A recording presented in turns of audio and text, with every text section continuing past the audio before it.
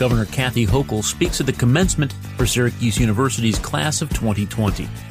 A junior varsity football player from Carthage is seriously injured. And the Syracuse Orange and Buffalo Bills both get easy weekend wins.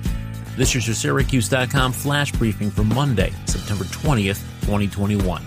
I'm George Owens. Governor Kathy Hochul focused on activism in a campaign-style speech at Syracuse University's makeup commencement ceremony for 2020 graduates on Sunday morning.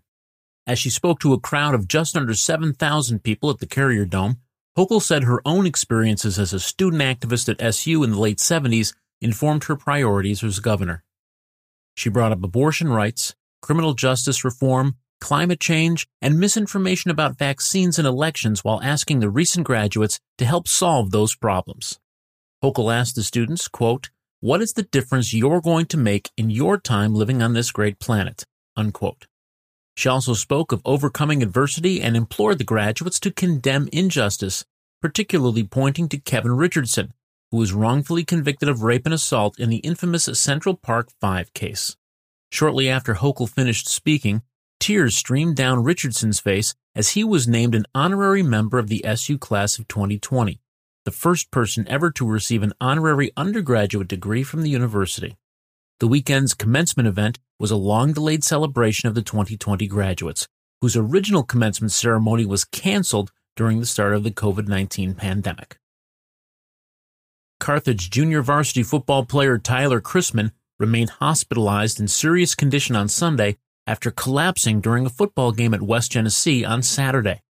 Chrisman suffered a head injury, and a Facebook post from his aunt, Faith Parks, on Saturday said he was, quote, "not responding to any stimuli after his surgery. He has had a great deal of brain swelling along with a bleed in his frontal cortex," unquote. Parks said Chrisman needed a miracle. She posted that Chrisman underwent more tests on Sunday. Comets head coach Jason Kaufman declined to comment other than to say there was no change in his condition. West Genesee varsity coach Joe Corley, who was at the game, said there was no apparent cause of Chrisman's injury, saying, quote, "It didn't look like any big hits took place. It was just a regular game as far as I could tell," unquote. Sean Tucker ran for 132 yards and scored 5 touchdowns as the Syracuse football team routed Albany 62-24 at the Carrier Dome on Saturday. The Syracuse defense yielded just 135 total yards and sacked Albany quarterbacks 8 times as the Orange improved to 2-1 on the season.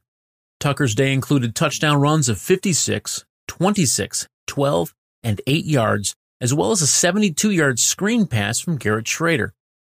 4 of Tucker's scores came in the first half when Syracuse built a 45-10 lead. Tucker, who also had 121 yards receiving, came 1 touchdown short of tying Jim Brown's single-game record. Tommy DeVito and Schrader shared time at quarterback for Syracuse. DeVito was 6 for 9 for 147 yards and 1 touchdown. Schrader was 11 of 15 for 190 yards and 1 touchdown, and also rushed for 42 yards and 2 scores. Meanwhile, the Buffalo Bills got their first win of the NFL season on Sunday, crushing the Miami Dolphins 35-0 in Miami. Josh Allen threw 2 touchdown passes, Zach Moss ran for 2 scores, and Devin Singletary ran for another for Buffalo. The Bills knocked out Miami quarterback Tua Tagovailoa early with a rib injury. Buffalo has now beaten the Dolphins 6 consecutive times. That's your Syracuse.com flash briefing for Monday, September 20th, 2021. I'm George Owens. Thanks for listening, and have a great day.